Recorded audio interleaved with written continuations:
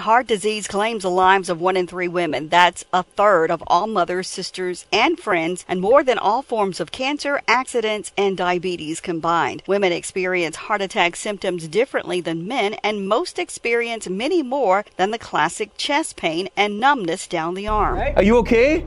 Judy, can you call 911? And it's a medical emergency for...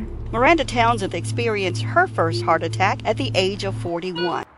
I had my first heart attack in 2016. We were having a town hall meeting and the conversation got kind of heated. He's a public individual. And so I started to have anxiety because I was getting upset by what was being said. Then all of a sudden I started this weird feeling in my jaw, and then it moved to my neck and then into my arm. And I was talking to one of the instructors there who's a nurse, and she was asking me what was wrong. And I was like, well, something weird is going on in face and everything right now. So I got up to walk out and I passed out.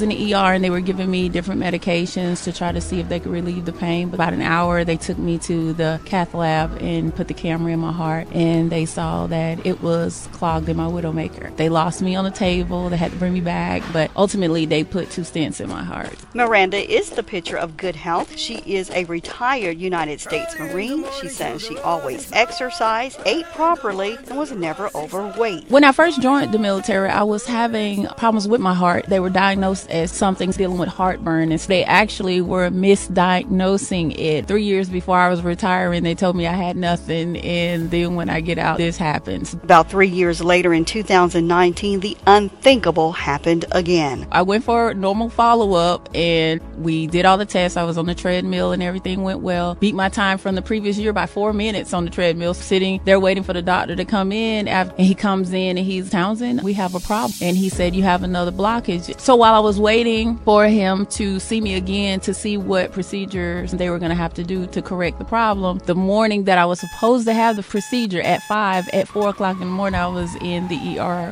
having a heart attack. And then it was time for my procedure, and then he said they were going to have to do bypass because there was a lot of scar tissue where the stent had been placed previously, so they couldn't do another stent. They had to do a bypass. Townsend said family history of heart disease could have played a role, but the main issue with her was stress. I stress a lot. That's just an issue that I have. You know, I go to counseling for it, try to find other ways to handle my stress. Exercising doesn't work for me. Townsend suggests to stay active, eat properly, and to maintain good heart health. You got to exercise, you got to eat right, you got to follow instructions. As long as you follow everything to the minimum, you'll do great. I'm Deborah Pearson reporting for Wolf News.